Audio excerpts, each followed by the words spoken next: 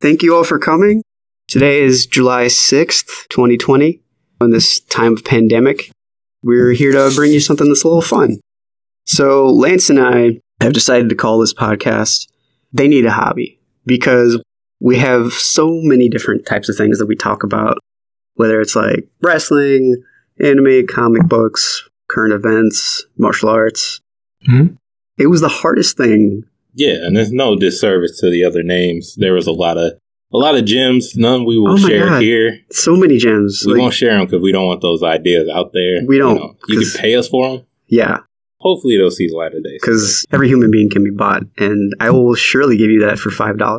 $5? Those were at least $20 ideas right there. Well, I mean, $5 per idea, and then accrue for interest for every year. I mean, but what if it really takes off one of those other names? Well, then I will go back in time and correct myself. That's what I will do. So we are also recording in a blanket right now, a blanket fort that we had to make. Shout out to my brother, Karan, for getting us some high-end mics, but I didn't know they were high-end mics until I opened the package. I thought it was just a stand, but he went and outdid himself and got me like some awesome mics. I love you for that, brother.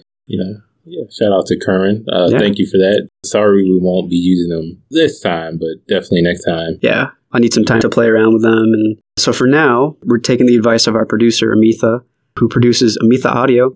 She's dope. She's a dope person. Shout out to Amitha. She's a dope person. I went to college with her. She sang. She has a beautiful voice. She records. She got married recently. Okay, congratulations, Amitha. Yeah. And her husband, Chris, is a dope guy. He's just... Shout out to Chris. Shout out to Chris, man. Shout out to everybody. Who helped make this podcast what it is. We got a lot of feedback on that first episode. A lot of feedback.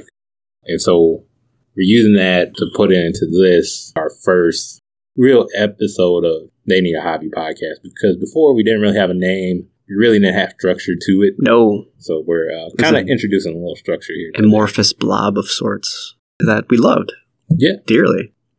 So Lance, what have you been watching this week? I've been looking for shows, and one show I got into was Hunter x Hunter. It's an anime. Yeah. Kind of slept on by me. Honestly, I've been hearing about that for years. Yeah, man. It's been out for a long time. I remember having the manga, actually, as a kid, and finding it to be okay. I tried to watch the anime previously, and I do this with a lot of shows, and we'll get into that a little bit later with another show that we'll be talking about.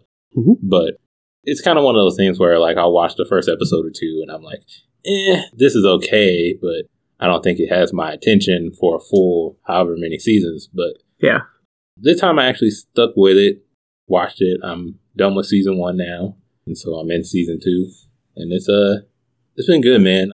Good.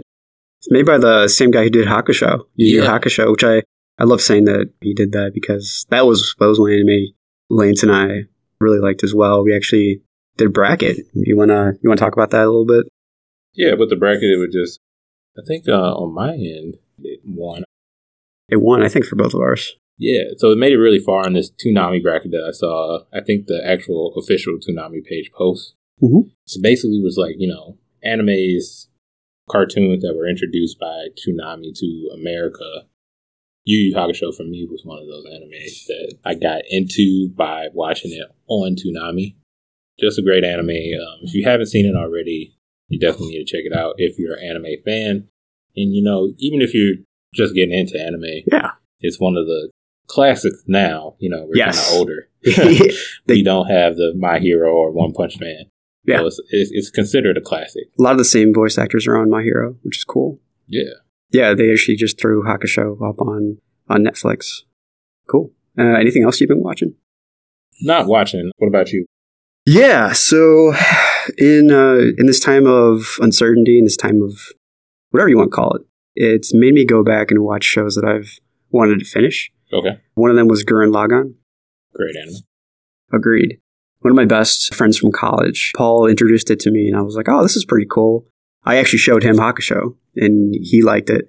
And he's like, well, I got to show you some of my anime. And I'm like, please do. So we saw Gurren Lagann, and that was like 2012. And it's definitely of the Toonami era, where it was the power of friendship will save us.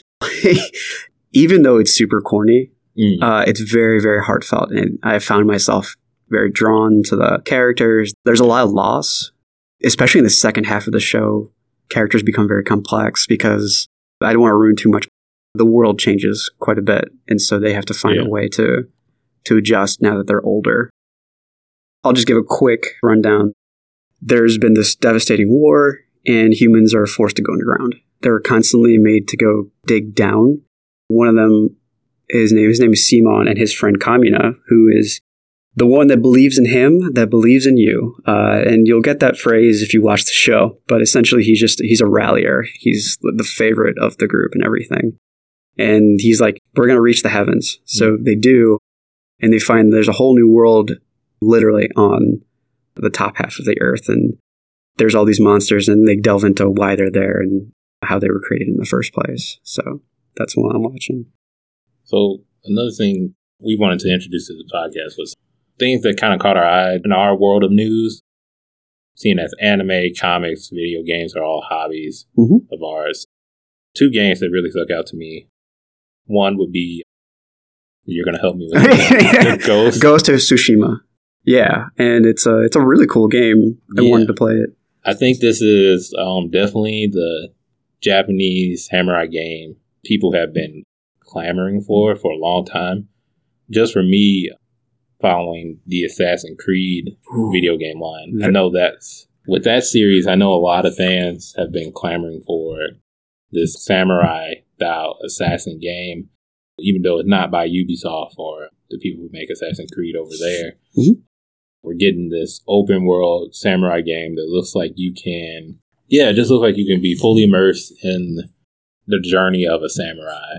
And I know you, Kunal, being someone who loves martial arts and weapons of those natures, did anything from the trailer you saw or anything you heard about it kind of stick out to you? What was cool is that it's when the Mongols are invading. Okay. Which is really cool. There's a beautiful, beautiful story that takes place during that time. I believe it's Kublai that's invading, and he sends a naval fleet out to Japan, and they send the naval fleet as backup.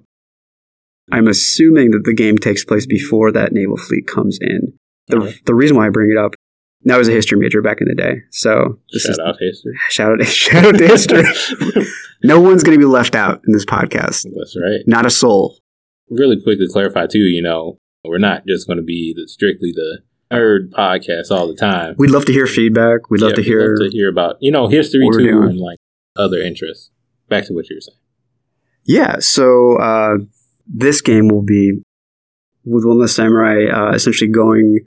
They might make him a Ronin. Okay. Potentially, because if they do that, then it's kind of like disavowing secret agents. Like anything they do then will be on them, and the government will be held accountable. Okay. Or they might be sending him quietly behind enemy lines. So this is kind of like, say someone's working for government, right? Military, but then, you're kind of like going off the rails in a bit. That's what it looks like.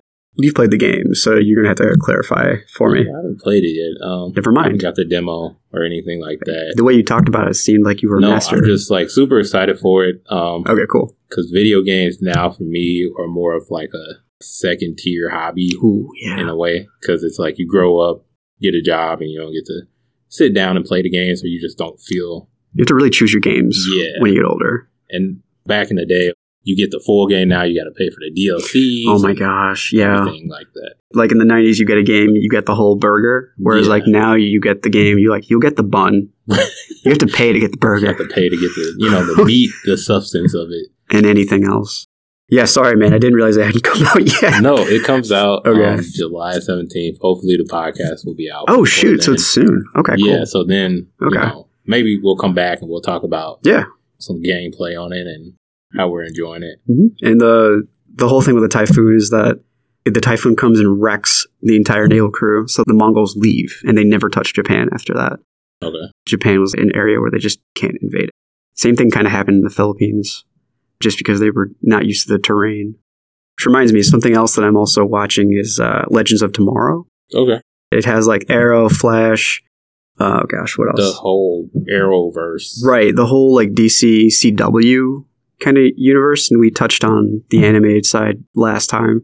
Yeah. This is the live action version. It's fun. It's time travel and tons of fan service, and they don't take themselves seriously. Yeah, that's definitely how I've enjoyed the show up until like maybe 2 seasons ago.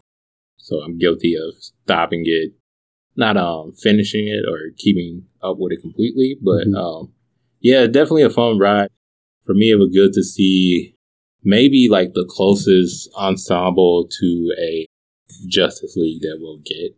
Yeah, and like the supporting characters of that, which is pretty cool. Yeah, and it was good too, because one of the main gripes I've had with Arrow and Flash is that sometimes their cast can get a bit too big at times. Oh my god. And it's like everyone has a team. And so it's nice to see that, you know, some of those other characters like that could use more spotlight, like Sarah and Ray, get their own time to shine and get their own show as far as that goes. To do so. Yeah, definitely. But you're in season 2. That's definitely a good season. I love season 1 for what it was. But I think it gets better season 2, season 3. Yeah, man, it's definitely a fun ride. Cool. I'm looking forward to it. Also, too, real quick, while we're still in things we've seen, we'll just go to what basically every DC fanboy is talking about, and that's the Snyder Justice League cut. I think it's interesting. Now the actors are coming out with their own support for it's Jack Snyder, right? I think Jack Snyder for his original release for the final cut of his version. Given the Lance Jordan quick rundown of it. So Jack Snyder was the original Zack Snyder. Zack Snyder. Yeah. There we go. It's cool. So shout out to Jack. There you go. Jack Snyder, whoever you are, you're getting a shout out today. But Zack Snyder, he was the original director for the Justice League movie. He had some family issues that came up that caused him not to be able to finish the movie. And so they brought in Josh. Guy who wrote, oh my gosh, what is his name? Josh. Wrote Firefly, wrote like Marvel. That guy, the Marvel guy. Oh my god, I can see his face right now. Yeah. All of my friends are going to hate me right now. We'll definitely get some smoke for this. But he came in to basically finish the movie, and what we got was a Justice League movie that was, in my opinion, mediocre. I didn't hate it, but I didn't think it was on the lines of an Avengers. Okay. Which I felt like DC really needed an Avengers in this time because Batman vs. Superman was a flop. The animated one was fantastic. Fantastic. Yeah. I think Man of Steel was good. I like the Kryptonian tech. That was cool. We were just looking at that universe. I think Wonder Woman came out before Justice League, and that was a good movie. Yes. That was a hit. That was awesome. Yeah. Yeah, I think they really needed something magical with Justice League, and what they got was mediocre at best. They keep on trying to go dark and gritty. They were, and I think that's when the new director, Josh, he came in and he added the humor to it. We've seen a lot of critical reviews from that. Yes. But, you know, with this new edition of the film, we're going to get how he originally intended it to be made, and I guess we're going to see this dark, gritty Justice League. We're going to see Darkseid. Yeah. We're going to see some people that were cut from the film, some scenes. Was there anything you were looking forward to in this new edition of Justice League? Are you checking for it at all? I'll be very honest with you, no. Because I caught when I was in India last year with Billy, White Shoes, also goes by Ahmad Johnson or AJ. I saw the Justice. Why does AJ get shout out? Because second time too. I was watching that there, and I'm like, this is a lot of moving parts. To be fair, it's hard to put like 5 different characters in a movie and have them all have equivalent stage time. And absolutely. It's a lot. It's a big undertaking. Yeah. Once I saw Batman vs. Superman, and I'm like, this is disappointing. Although, fun fact, I did get to, about a month ago, do a Zoom training session with the fight choreographer for that movie. Really? Yeah, his name is Damon Caro. I believe he did Batman vs. Superman and Man of Steel. Okay. Yeah. Super nice guy. Very, very talented. Yeah, fun fact about that. So not checking for it at all. Yeah. I mean, that's fair. I'm not super hyped on it. I'm not expecting it to renew the DC movie universe by any means, but it's something that fans have been wanting since the original came out, and I don't see a reason why. If it can't come out, I'll watch it. I mean, I'll probably catch it, but yeah. I want it to be perfected first. That's what I'm looking forward to. And it looks like that's the route they're going to try to go. So we'll see. Cool. So also with this podcast, we have a segment where we really deep dive into a subject. Just a subject that we want to talk about. It's like a hobby, a passion of ours. Yeah. So with this week's episode, we're going to dive into Arrow. We've already touched on the CW Arrow universe that came out of the TV show Arrow. Yes. Starring Stephen Amell. So this was a show that started in 2012, I believe. Yeah, 2008 or 2012. So maybe a little bit earlier. It's been around for a bit, and then they just ended his show. It just ended season 8, but the last season. Yeah. So I think Arrow, just for a quick overview, is a show loosely based off the comic book hero, the Green Arrow. Oliver Queen. But anybody who's watched the show or has seen any promo for it knows there's some definite Batman-ish mystique over the show. I think they edited a lot of the Green Arrow's history to kind of more align with Batman in a lot of ways. I'll say this, though, it worked. It worked, and this might be just a take from me. It worked for maybe the first 3 seasons. I was actually just talking to someone about this earlier. Like, it kind of jumped all over the place. Right. And they tried way too much. Like, there was way too many plot lines they threw into it. Absolutely. I think the drama of it kind of caught up to the show. Yeah. But that's not to take away from the action sequences that we got from Arrow. Yes. The show in general. Very beautifully choreographed. A lot of elements of martial arts in there. Something that you're a big fan of. Could say I'm a nerd. And the nerd for the martial arts. That's right, martial arts nerd right here. So we're going to talk about top Arrow fights. I won't even say top 5, but 5 Arrow fights that I felt like stuck out to you. Stuck out to me, and I feel like there's some elements in it that I would love to hear about. Yeah, more from the martial arts aspect of it. Yeah. So to begin, first of all, the ones you chose were a lot of the ones that I liked when I had seen the show. So I was really thrilled about that. I may or may not have did a couple of fist pumps in the air. So to begin, there's a guy named James Bamford, and he is the stunt coordinator. They're from Canada. His partner, Jeffrey Robinson, also a stunt coordinator. And the stunt double for Stephen Amell is a guy named Simon Bradley. Okay. Simon Bradley Burnett. My training has been particularly from a guy named Daniel Inosanto. So he was one of Bruce Lee's top students. Oh, wow. Gem of a guy. Just a joy to listen to. I've met him upwards of 10 times. I've been to seminars of his. I've been to 2 Indonesian Filipino grappling camps with him. Very multi-talented martial artist. Has trained and met and worked with some of the most random people you'll ever imagine. Okay. Yeah. Like Larry Flint to Kobe Bryant to Kareem Abdul-Jabbar. He's trained them all. Inevitably, if you're a martial artist who's been around for the past 40 years, you have crossed paths with him at some point. Or they have crossed paths with him at some point. He is the one that kind of brought together a lot of the Filipino martial arts. And the Philippines is an interesting place where it's been invaded by a bunch of different cultures. Colonial, also Indian as well. There's a big Indian influence in it. Definitely a huge Spanish influence, Italian, and then also the surrounding land masses like Indonesia and the Southeast Asian peninsula. So that when I mean that, I mean like Laos, Cambodia, Thailand. A lot of the kickboxing, you'll see there honestly would be gradients of each other. So like what I like to call Majapahit kickboxing. I use that term to describe a specific style of kickboxing found in the Majapahit Peninsula, and they were an empire that only existed for about 200 years. We're a huge portion of that part of the world for a while, And then because they were so big and so spread out, they unfortunately fell. But a lot of the systems and culture remained, obviously, as it normally does. So Daniel Inosanto, Guru Dan, as a lot of us call him, is a pioneer in that field because he worked with a lot of the old masters from World War II and consolidated it to a version that could survive the decades.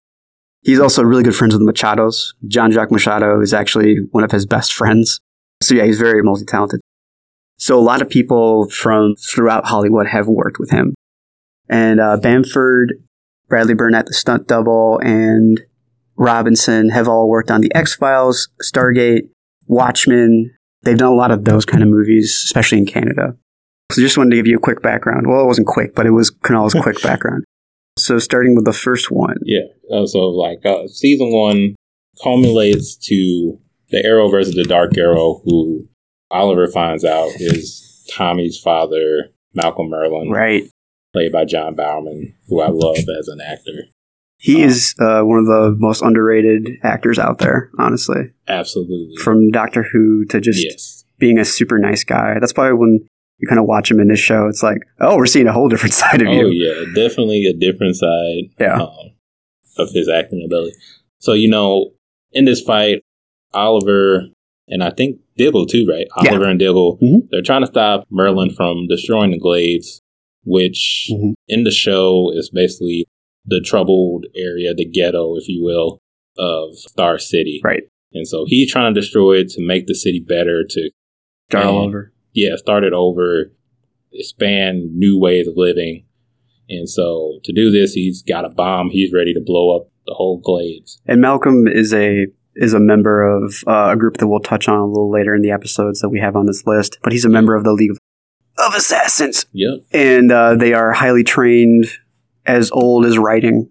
Just people you do not want to meet or cross because you will never be heard of again. His nickname in the League is the Magician for at least the show. I don't know about the comics. I believe it is as well. I think they may have thrown him in League of Shadows, League of Assassins for the show, because I think in the comics he's just another archer. That's a problem. From a fight side, what did you see that really stuck out to you in this fight? Like things that really stuck out to me is number one, the archery they're using is, I've heard it being referred to as trick archery, where it's done mainly for the camera. Now, obviously, these guys have definitely trained really well with bows and arrows. Right. But you would not have your quiver behind your shoulder.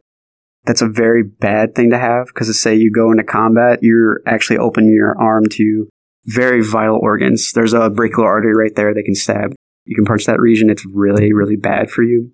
A lot of the times they would actually keep it near the waist. Okay. Just because it's easier to draw. Even in a movie Blade, where he takes out his sword from the back, looks super cool. Horrible idea. Real fight. Real fight, you're leaving yourself up so overly vulnerable. Inevitably in a fight, you will have vulnerable positions, but you want to turn that down as much as you can.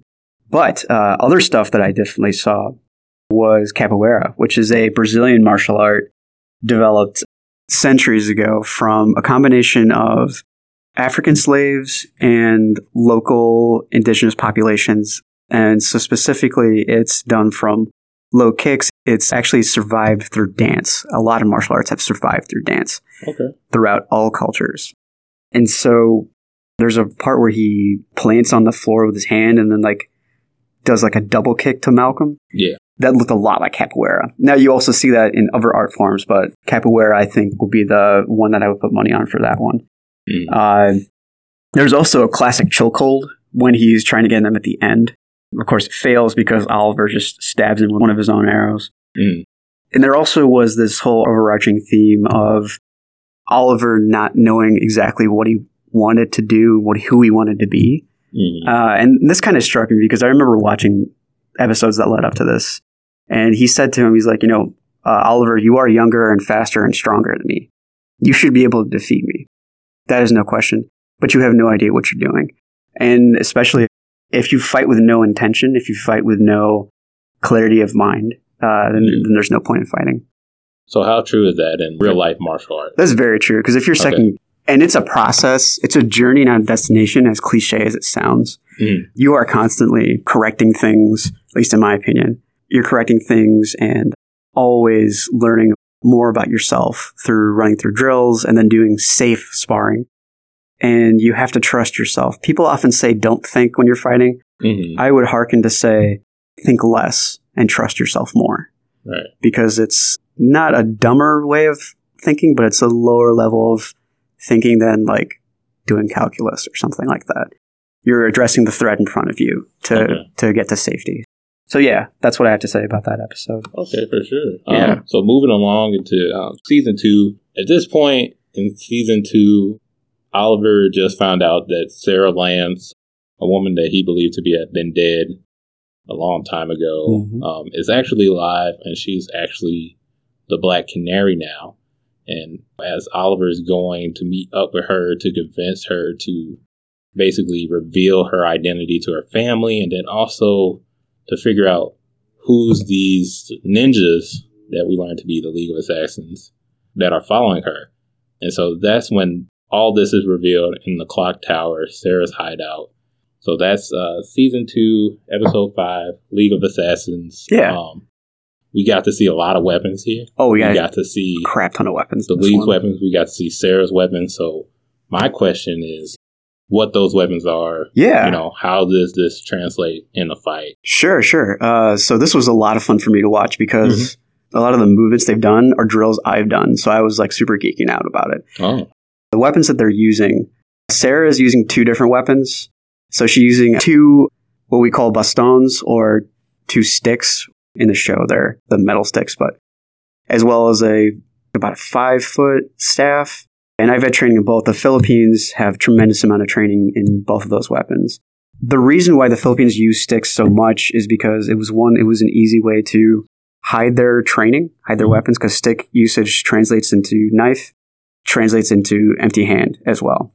Everyone always says, oh, the Filipino martial artists can only fight with weapons. I'm like, no, that's just the cover. Right. That's really just the cover. Like you are the true weapon, as cliche as it sounds. The strongest weapon you have is your mind and your body. Those are the 2 that I would say. She does a lot of what we call Heaven 6, which is a basic drill of 3 counts on each side. It crosses the midline, which is like your nose basically, and you can use those as attacks. It's easier for the human brain to think in 3s or a smaller combination of numbers, because if you get thrown off, fine, they just start back to 1, go from there. The staff usage is pretty straightforward. You see that in a lot of Japanese and Chinese styles as well. So it's not just endemic to the Philippines. There's even some motions where she throws the stick around her head like an umbrella. It's called a redondo. It's one way to move and deflect someone's attack. Because you're not trying to go pound for pound all the time in combat. Often in times in boxing or even in the training that I've had, you're trying to angle off and take them out. So there's a time to go through and there's a time to angle off. Also, the main assassin, the dude who's bald and has a beard, is carrying the sword, which is called Kris, K-R-I-S. Different parts in the Philippines, it's called a different weapon. And this is quintessential, endemic to the Philippines. It's a sword that's very, very known for the Philippines. And it was cool to see that because it's not a very big sword and it's meant for direct combat. Like the Philippines is a jungle. So they would use this as well as another sword called the bolo, which looks like a machete. So moving along, so we get to the end of season 2. We find out the big bad this whole time is Deathstroke, Slade Wilson. We find out more about Oliver and his history on the island, how Shadow was involved, how the Mirakuru was involved in all this. Basically, what we get is really 2 fights that I think is probably like the most beautiful choreographed fight in Arrow. Maybe just from how it was shot. How it was shot. Yeah. We get the flashback to the island. We get the current fight with him and Deathstroke. Basically for the Battle of the City.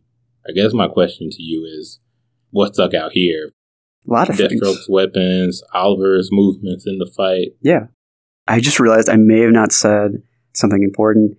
Specifically, the arts that Inosano teaches, and that's shown a lot in the previous episode, is called Kali, K-A-L-I. And Kali is typically attributed to the knife work our niece is usually attributed to the stick work, and the grappling section of Kali is often known as Silat. So they're terms that are used interchangeably. What's interesting that stuck out to me is because it's student and teacher fighting. Mm. Slade was one of his first teachers. Yeah. Like, there's a bunch of episodes of him doing the same drills, like having sex, and he's even yelling at him. He's like, why are we fighting with sticks? They're going to come out with guns and knives. And he's like, well, you understand. This is how you learn. The problem is Slade is not the nicest of people, and so he just kind of like hits them a bunch, which is no way to train, in my opinion. People disagree with that, but that's my stance.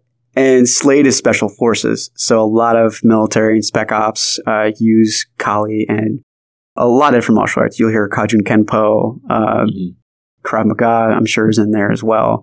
A lot of the Navy SEALs use Kali as well. So yeah, this one that stuck out to me is like, one, he's fighting with a katana, which is very reminiscent of Japan and everything from there. It was also interesting to me because he's fighting basically unarmed, Oliver. Yeah. It's empty hand to double-handed katana, and Slade is no joke when it comes to fighting.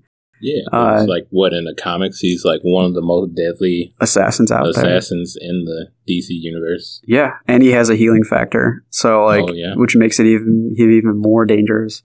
I also saw in here, and as well as in the flashbacks, there's a lot of Southeast Asian kickboxing. I saw a lot of Muay Thai, a lot of knees to the head, a couple elbows, stuff here and there. There's a lot of overheads by Oliver. And you can tell Oliver's really taking a lot of hits just to get him entrapped at the end of the episode. So he's fighting very tactfully, which is just really sucks. Like, that's just, he took a lot of lumps just to get him into that corridor. So like the Rocky.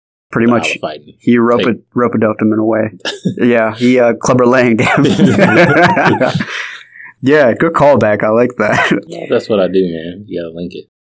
So now we get to like a fight that's probably like, I would say, the most synonymous with Arrow in a way, because it's like, I think it's one of those scenes that every fan has called back to as like maybe a good point in Arrow and maybe like a turning point as well. Because some would say, well, at least I would argue, maybe after this episode, the show kind of dropped a little bit. Yeah. But as far as the fight goes, I'm referring to season 3, episode 9. It's called The Climb. And here we have Oliver versus Ra's al Ghul. Hell yeah. As all DC fanboys know, fanboys and girls. Fan people. We're gender neutral. Fan peeps. As all DC fan peeps know, Ra's is the leader of the League of Assassins. He's one of the most dangerous men in the DC universe. You do not want to face this guy one-on-one. Trained Batman in the comics. That's right. He was actually wanting him to be a successor. Yeah. Pretty nuts. With training Batman's son, Damian, his daughter, Talia, really dangerous in the comics. I'm not so sure about Nyssa in the comics. I don't even know if Nyssa... I only heard about her from Arrow, actually. Okay, so yeah, maybe a created character there. They had her show up in, like, Arkham Knight. Nyssa or Talia? Nyssa. As like, but you would only get there if you finished part of the sub games. Oh, sub quest. Yeah. Oh, and I never finished the sub quest. Yeah, it's okay because that game was kind of a letdown. So, the amount of Riddler trophies in itself, it's kind of disappointing. But oh well. But in this fight, Oliver Ray shirts off on top of the mountain. Fucking yes. Fighting to the death. Oliver is just seemingly outclassed, ends up getting murdered. Yeah. So take it away. Tell us why this scene was so magical to the Arrow fanboys. It was magical to this Arrow fanboy as well because number one, he free climbs by hand. Yeah. To get up to there. If I did that, I'd need like a protein bar and a nap, and then I'll be like, okay. Let me go take off an ageless assassin. Yeah, let's do this now. Yeah. I definitely know you knew this, but like Ra's has kept himself alive by means of something called a Lazarus pit, where he just constantly keeps on living. So he's centuries upon thousands upon years old. So he has a tremendous amount of experience and fighting knowledge. He's been trained in everything. He's a dangerous man. I like the actor that played him. He does a very good job. He been in? I saw him, I think, in Chronicles of Riddick, Perfect Dark. Okay. Love Chronicles of Riddick. He was, I think, one of the side characters. I didn't notice him until I saw it on TV again. I'm like, oh my gosh, it's Raish. What's he doing here? And he has like an American accent. It threw me off completely. At least I think that was him. Basically, what's cool about this scene is like, number one, the music and the fact that it's a background of snow on a mountain cliff. So like traction is pretty rough too. He meets his old friend Maceo there, who joined up with the League later on. Yeah. Maceo. As they choose their weapons, it's a really cool shot of, for me, history and a lot of different weapons. You see Turkish, you see Japanese, you see Chinese, Filipino. I'm pretty sure I saw a saber there as well. So you see a lot of different cultures with their blades. And that's kind of like, I think at least in the show, Ray shows some respect for like all those art, for history and all the art forms. Very much so. Beings as he's lived for centuries. Oh, completely. And he draws from all of them too. And of course, the two swords that Oliver chooses are Manentu Chris's. So it's a specific Filipino Chris. Another fight where it's unarmed versus double armed. And he's like, what are you doing? He's like, I'll take the weapons from you. Don't worry. And what precedes is something that really does a good job of showing, in my opinion, something significant for Oliver. So he's had Slade teach him barely. He's picked up a lot of different fighting styles as he's gone on. Yeah. Specifically like Sambo, Kali, Capoeira, archery. And honestly, those are pretty good and wholesome arts if you want most areas of combat. He's had really good fight experience. He's unfortunately had to kill a lot of people. His experience is actually pretty decent. But Raish is classically trained. Mm-hmm. He's also killed untold amounts of people. Right. Oliver is just out of his league. Literally. Pun intended. Pun intended. Even Raish says, you should be honored. A lot of people haven't made it here. I was actually showing this clip to my instructor. There was a drill that they did in there really quickly called Hubud, which is a timing drill. It's a way to, he tries to do an overhead slash on the right, and you catch it with your forearm, and then pass it with your other arm, with your forearm, and then pass it down. Well, this will be easier. Raish tries to slice him with his right arm after disarming one of Oliver's swords. Oliver catches it with his left forearm, passes it with his right, and then with his left arm attacks Raish, only to have Raish hit him a bunch more times. They also change the elevation. Now this is where we're getting really nitty gritty. Yeah. But he gets knocked down, and Oliver's like, "Oh shit, I got to do something."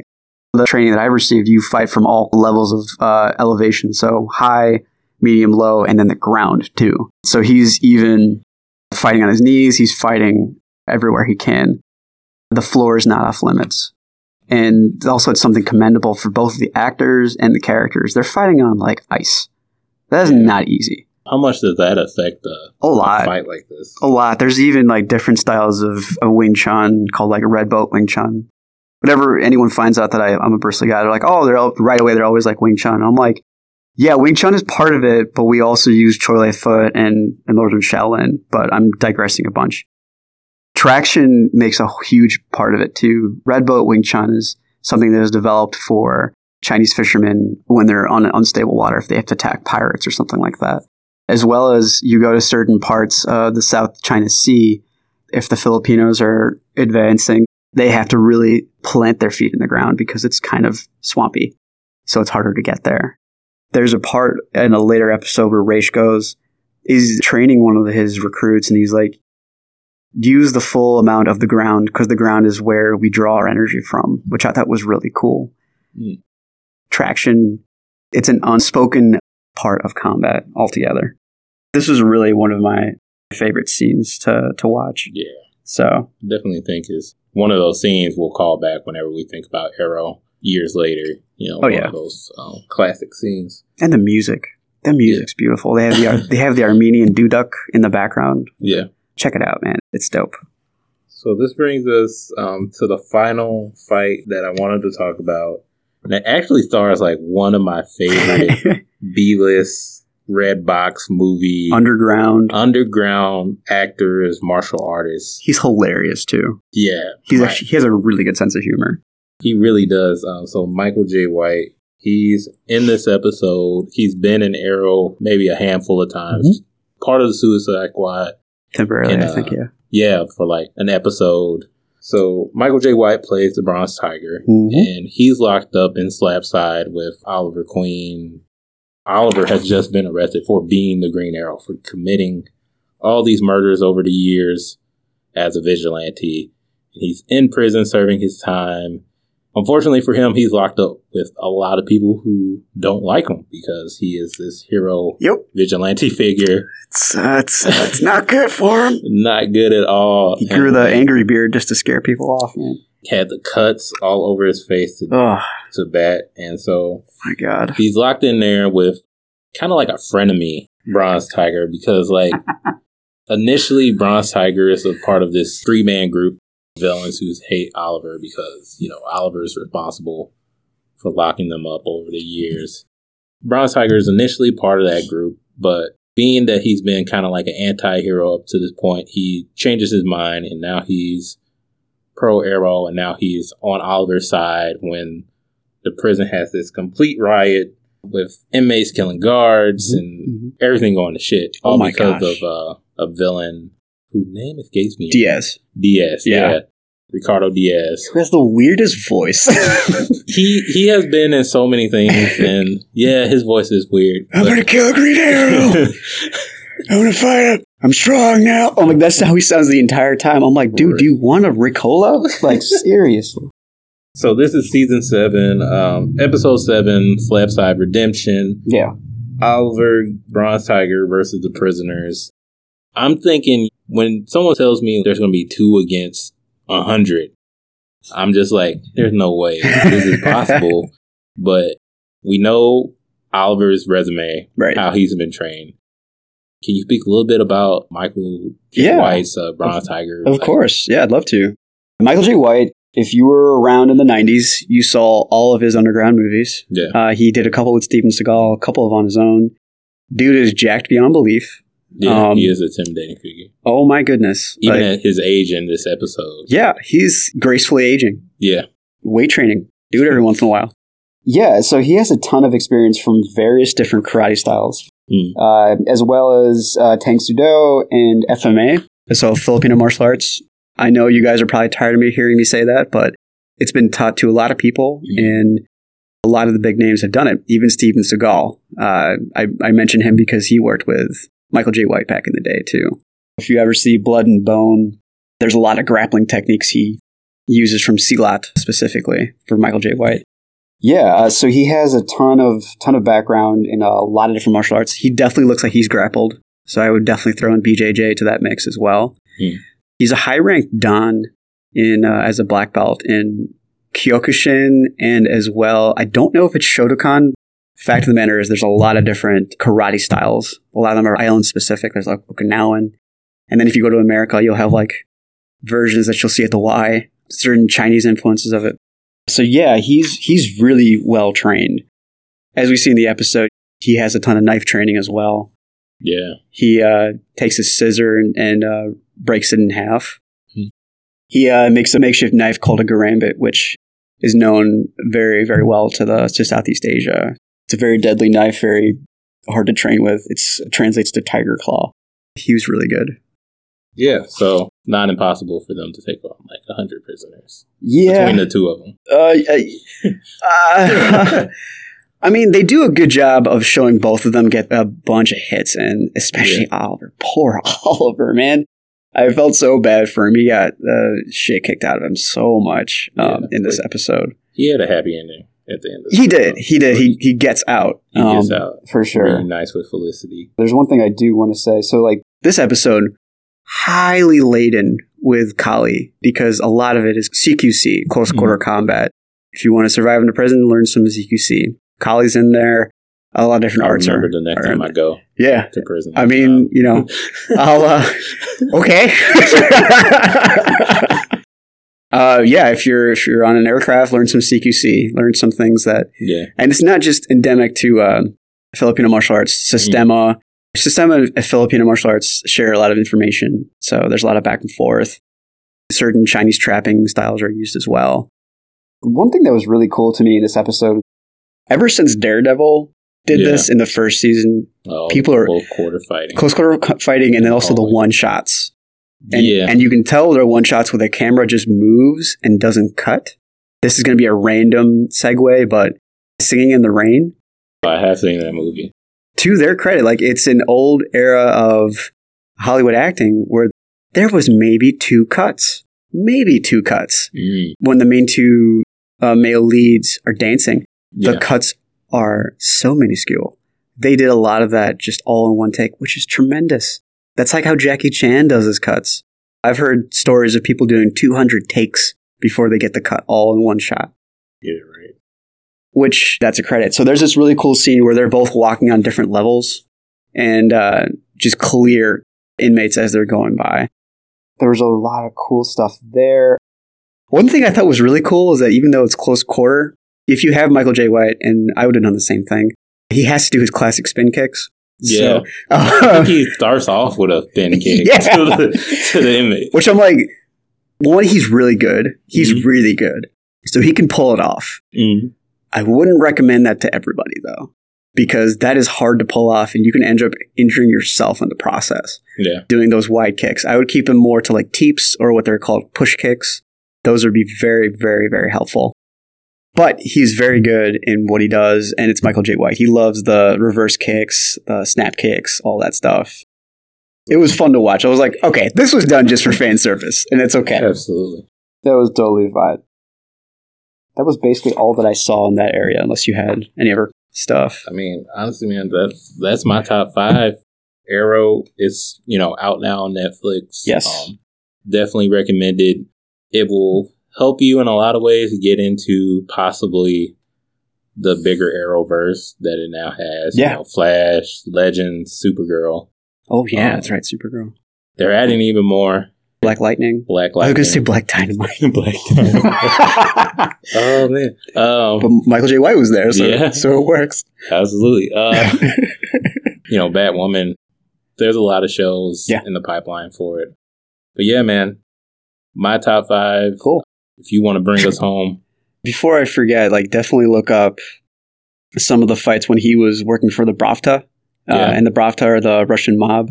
They use a lot of Sambo. It's essentially a leg-based grappling art. They often call it Russian judo, which is not wrong, but it's not right either. It's kind of an oversimplification. There's the sport version and then the actual combat version. It's a Russian-specific martial art, and it's a lot of fun to watch.